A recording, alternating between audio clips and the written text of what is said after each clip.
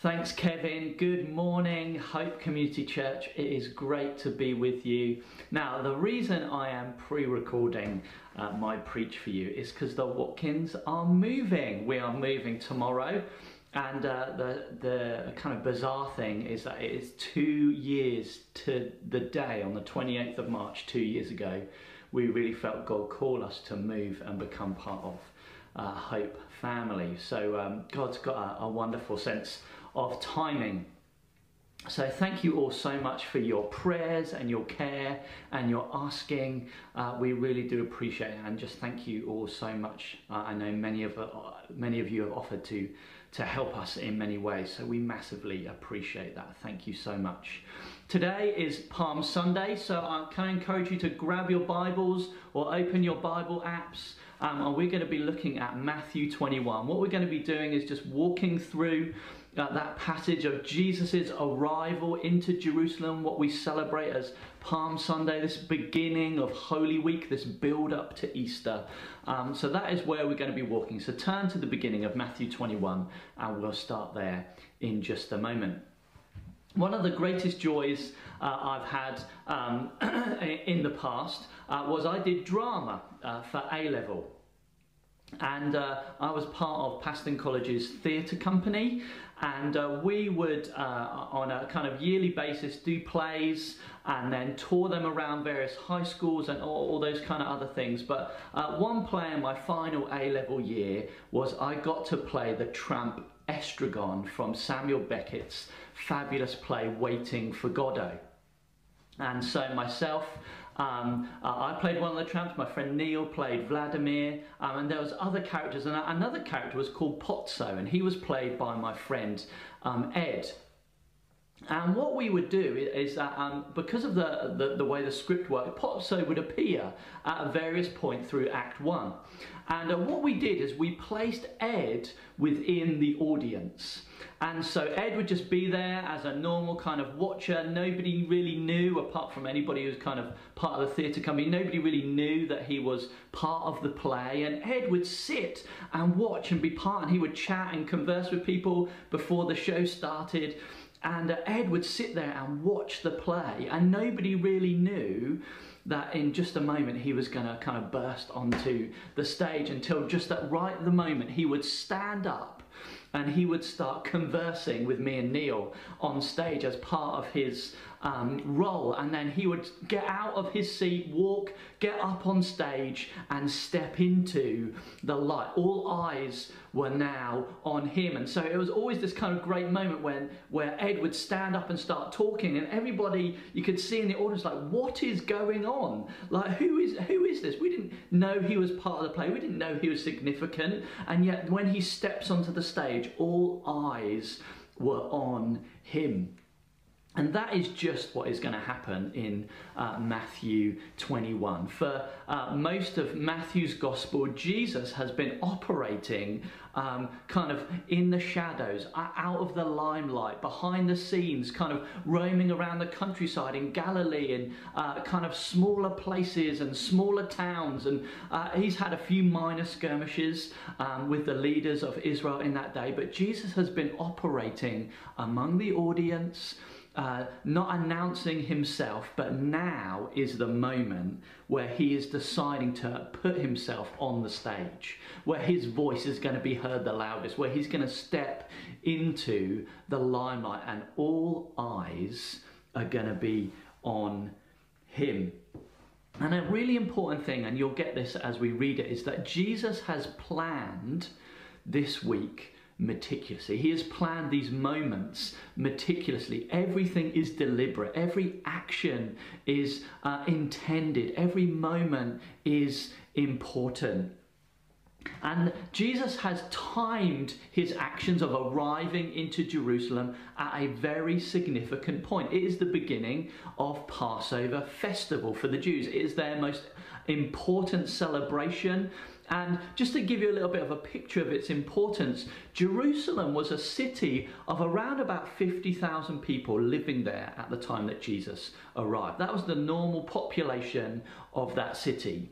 Well, during Passover week, it would swell to over 200,000 people in and around that city, and people would camp around the countryside and the villages surrounding Jerusalem. It was a massively important time. People travelled from all over the nations to come to Jerusalem as Jews to celebrate this moment of remembering how God had rescued them from slavery in Egypt. And Jesus plans his arrival in Jerusalem. They've been on a road trip since chapter 16. Jesus's road trip with his disciples is now finishing, and he is arriving in the city at this important and significant moment. Jesus is stepping into the limelight for all to see, and we'll draw on that a little bit later. So Matthew 21, what we'll do is we'll read a bit, pause, I'll try and explain and help you understand a little bit of what's going on, and then we'll work through the passage, and I just want to draw out a few things that I feel are significant for us.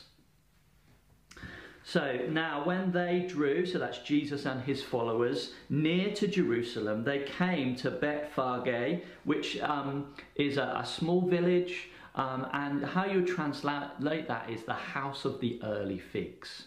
Okay, so that's significant because actually Jesus has a run-in with a fig tree a bit after our story, and that's helpful for understanding that kind of episode. He arrives to the Mount of Olives, and then Jesus sends two of his disciples, saying to them, "Go into the village, and in front of you, and immediately you will find a donkey and a colt with her. Untie them and bring them to me. And if anyone says anything to you, you just need to say, 'The Lord needs them,' and he will free them and send them with you at once." Now then Matthew pauses and says, this moment, this is significant. This is to fulfill something that God has already said through the prophet Zechariah. You can find it in Zechariah 9, verse 9. So this is to fulfill what was spoken by the prophet, saying, "Say to the daughter of Zion." Zion is the name that David gave to Jerusalem, okay?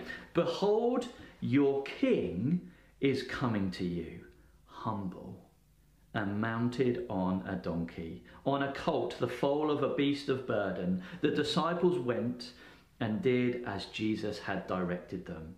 They brought the donkey and the colt and put on them their cloaks, and he sat on them.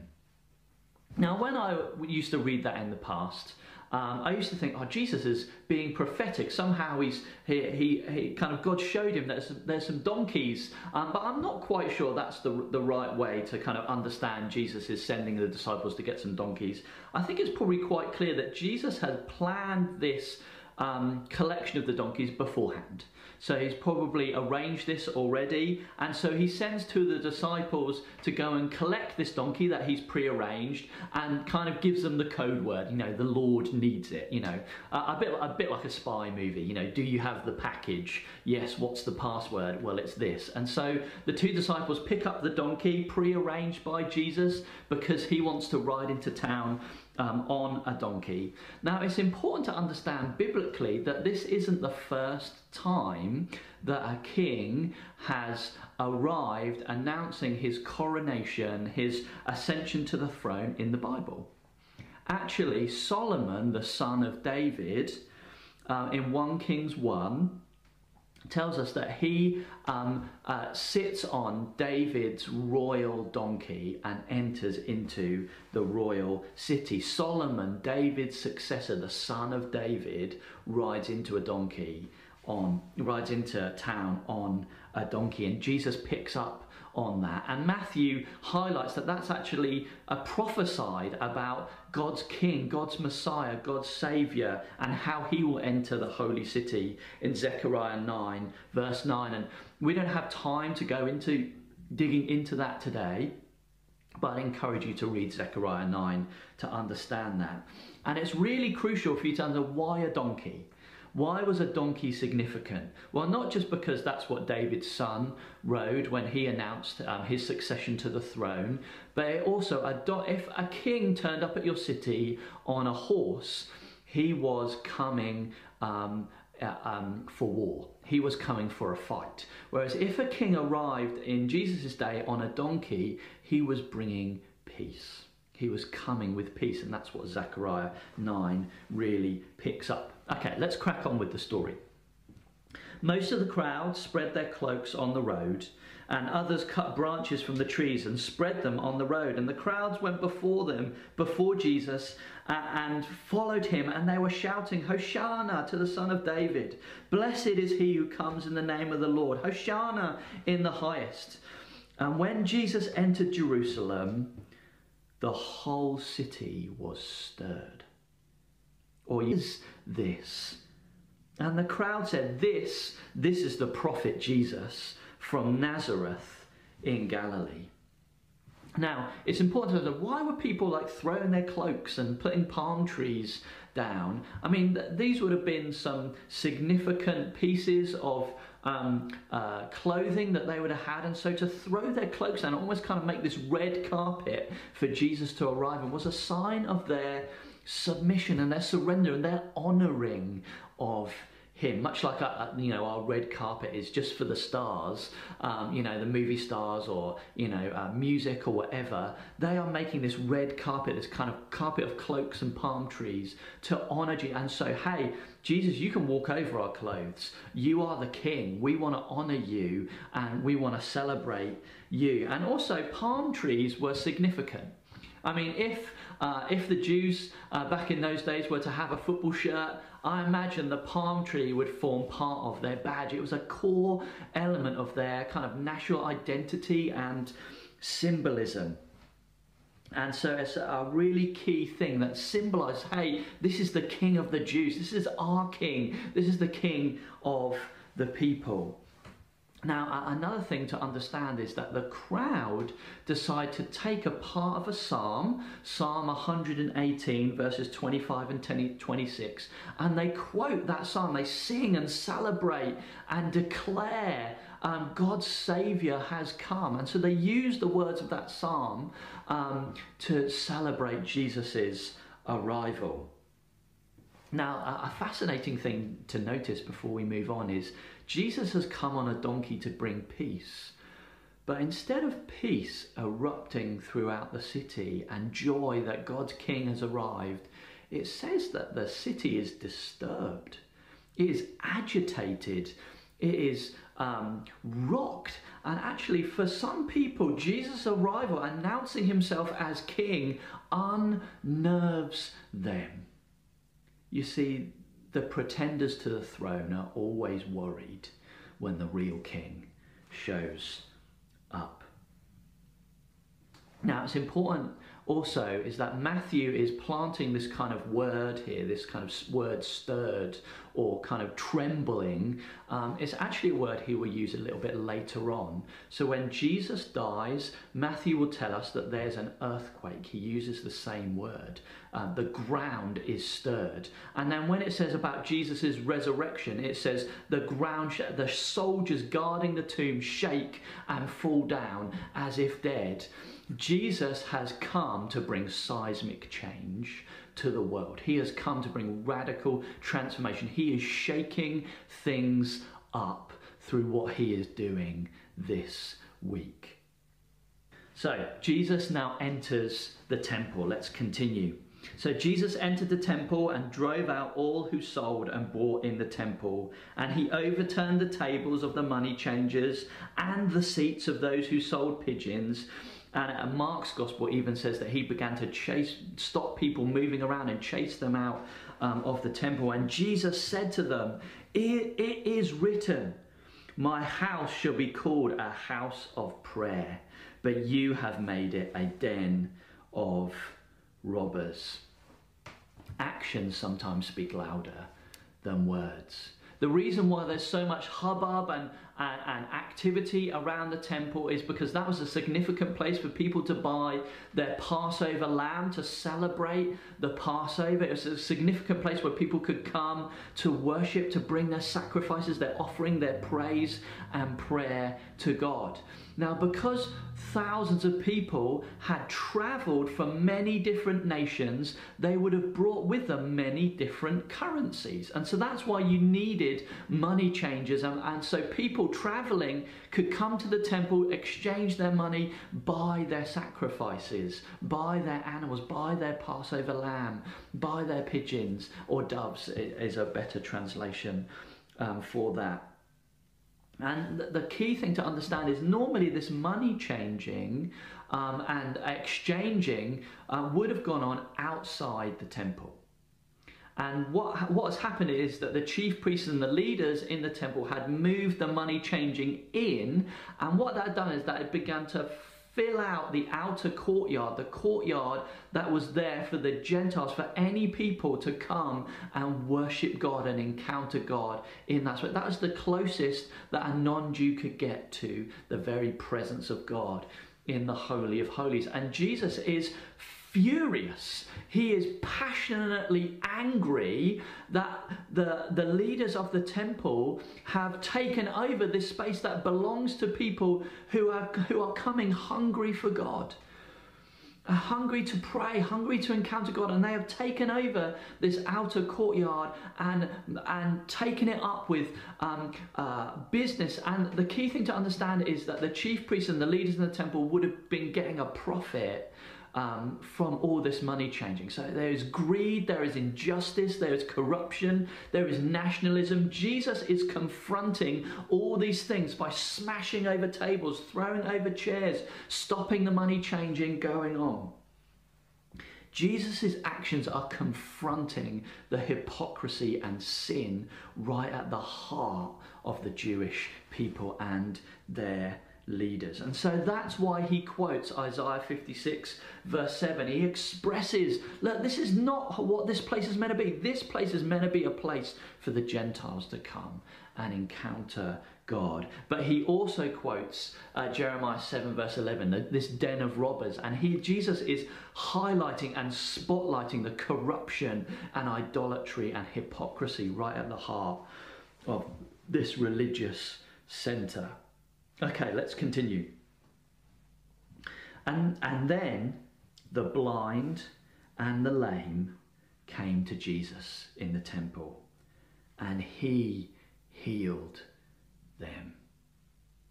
But when the chief priests and the scribes saw the wonderful things that he did, and the children crying out in the temple, "Hosanna to the Son of David," they weren't happy, they were indignant. They were furious, and they said to Jesus, "Do you hear what they are saying?" And Jesus said to them, quotes the Bible to these Bible scholars, these Bible professors. He said, have you never read your Bible? Have you never seen this before? And then he quotes from Psalm 8 verse 2 or 3. "Out of the mouth of infants and nursing babies, you have prepared praise." Wow, he puts them in their place. And then leaving them, Jesus went out to the city of Bethany, and there he stayed. Now, if you read the little paragraph before Matthew chapter 1, you'd read the story of Jesus healing two blind men. And what happens on the road as Jesus and his crowd and his followers are heading towards Jerusalem, these two men cry out, "Jesus, Son of David, rescue us, save us, heal us." And what the disciples do is they silence them. They say, "Shh, be quiet. You are not meant to be talking in that way. Can you please shut up? This is all under wraps at the moment. We need to keep this quiet." And the word that Matthew uses for shouted out is exactly the same word he uses to describe the singing of the children in the temple in this moment.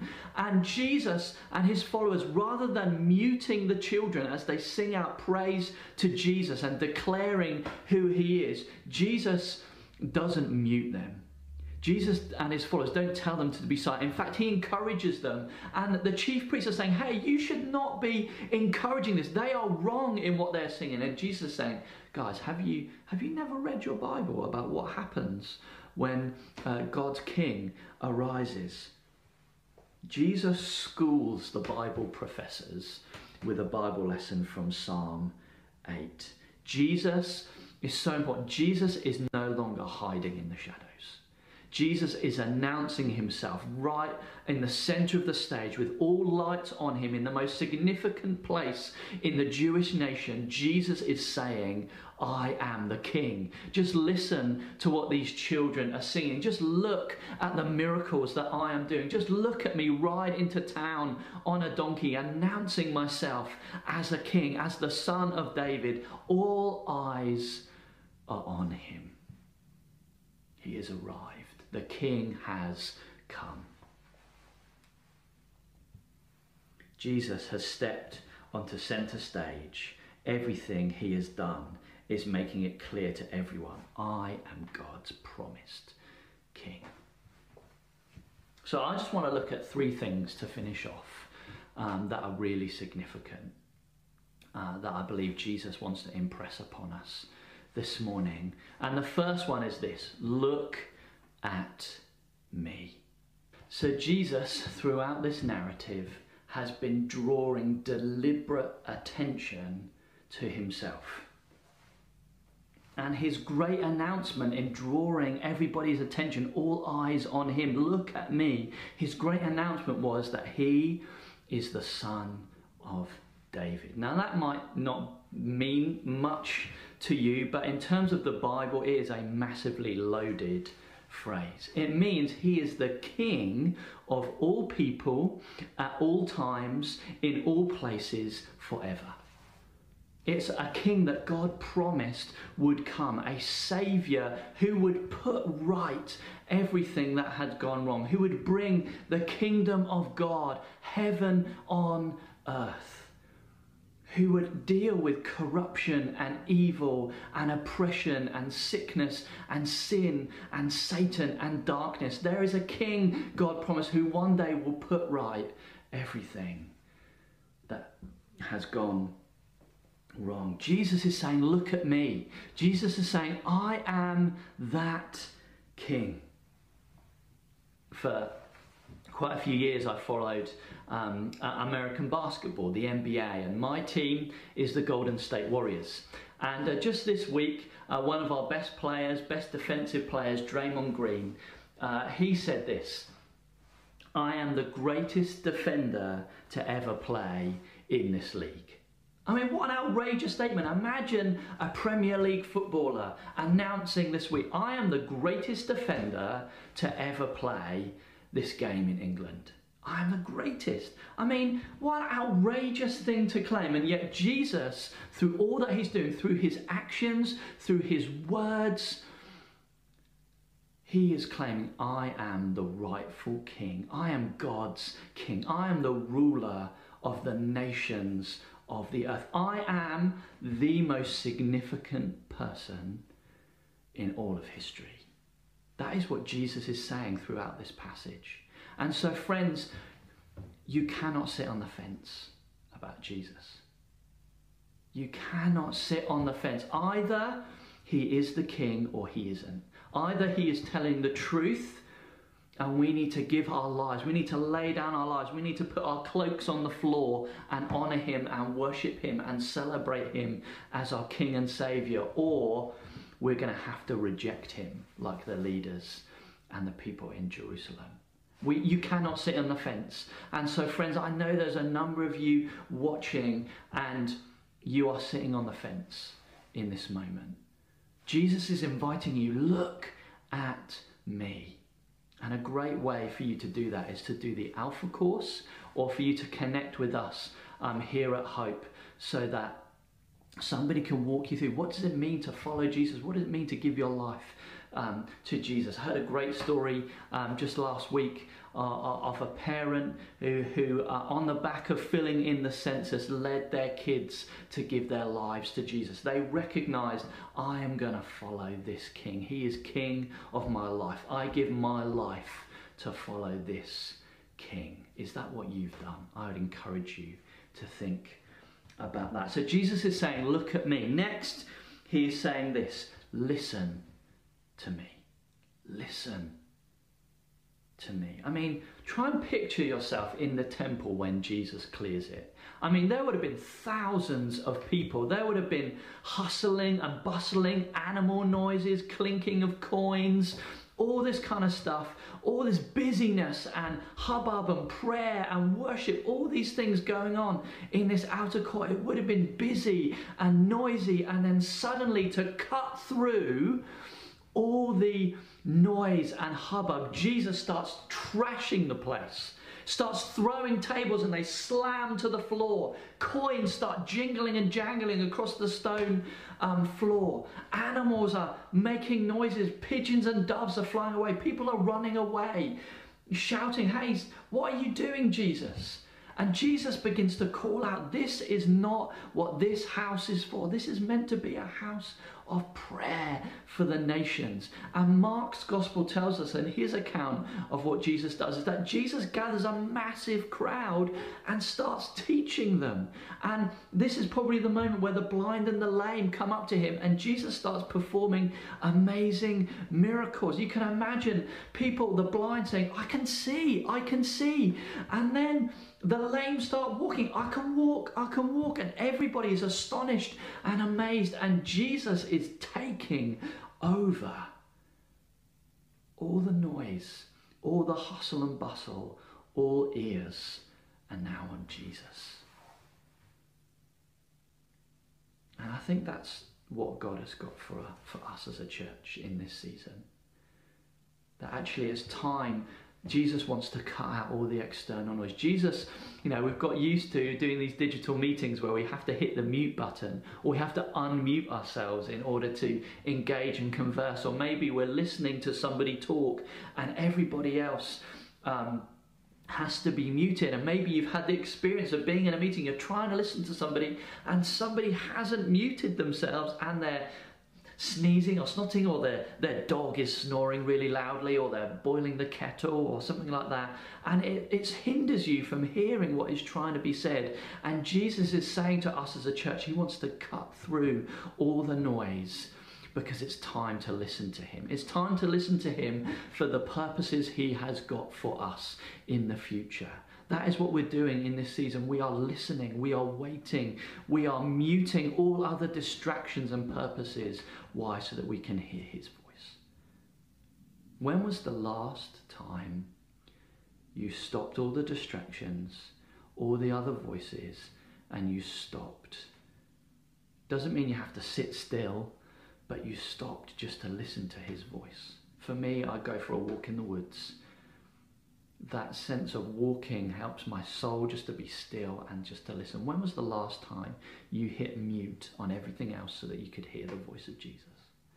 Jesus is inviting you, listen to me. I want to captivate you with my voice. I want to fill your mind and your heart with the things that I am saying for you together. Jesus wants us in this moment to fix our energy on listening to him. And lastly, so look at me, listen to me, come to me. When we read this passage, we can't help but feel a massive cultural gap between the temple and the priests and our everyday life now. I mean, for Jews in the first century, temples and priests and all those kind of things, that was a normal kind of weekly part of life if you lived around that area. It was a yearly part of life with all the festivals and celebrations. It was a normal thing to do. But for us in our day, temples and priests and all those kind of things is just not common. I mean, it is around other parts of the world. But the crucial thing to understand of what Jesus is doing here is he is replacing the temple, the house of God, and he is replacing the priesthood, the people who are a go-between, a gateway between God and other people, other men and women and children. And he is saying all this now is obsolete. I am replacing this building and these priests, I am replacing them with myself. They are just a photograph. They are just a mock-up. They are just a shadow of what the real dwelling place of God is meant to be, what the real place of encountering God's presence of heaven on earth is meant to be. It's me. Jesus is announcing himself through clearing the temple, through healing the sick, through his teaching and his presence in that place, that now the temple is obsolete and he is now the place where we can encounter God. Jesus, through his action, is saying you don't need to come to a place anymore. You don't need to go through a person anymore. All you need to do to encounter God, to enjoy his presence, to have your life healed and made whole, is you come to me. You come to me. Tim Mackey from the Bible Project says this really helpful thing. He says, in the Bible and in human culture across the world and history, it says priests and temples are the connecting points between heaven and earth. And that's what we see in our story, isn't it? With Jesus, the blind and lame come to him, and what does happen is heaven breaks out, healing and wholeness. And what is Jesus doing by clearing out the money changers and those that are greedy and corrupt? He is clearing away the impurities. Why? Because God's presence is holy. He wants a holy people. And why do the children start singing and there's worship? Because heaven is a place of worship. Heaven is a place captivated with the beauty and glory of Jesus. Jesus is creating a new meeting point between men and God, and it is himself. You can just come to Jesus today. Come to him. Bring him your pain. Bring him your brokenness. Bring him your disappointment. Bring him your joy, your praise, your sacrifice. Bring it all to him, and you will encounter God. Jesus is the touch point between heaven and earth. He is the new temple. He is building a new people in which heaven can reside on the earth. So let me conclude. Jesus is saying we are to look to him. Jesus is saying we are to listen to him. And Jesus is saying we are to come to him. So I want to encourage you as we worship, as we pray, as we press into this week. Jesus is inviting you. Look at me. Listen to me. Come to me. And you will encounter the King of Kings, the Lord of all, the Saviour, the Son of David. Next week, Mark is going to be talking about awakening hope. What we've read today is a little microcosm of what's going to happen in a week's time with Easter. Jesus clears out all the junk and heaven begins to break out on earth. So what does Jesus do on the cross? He clears out the junk of sin and darkness. And what does he do by his resurrection? Heaven is breaking out on earth. God's kingdom, God's answer to human brokenness and pain and oppression is breaking out on the earth. Hope is arising. Bless you guys. Let's press into worship and see what Jesus wants to do.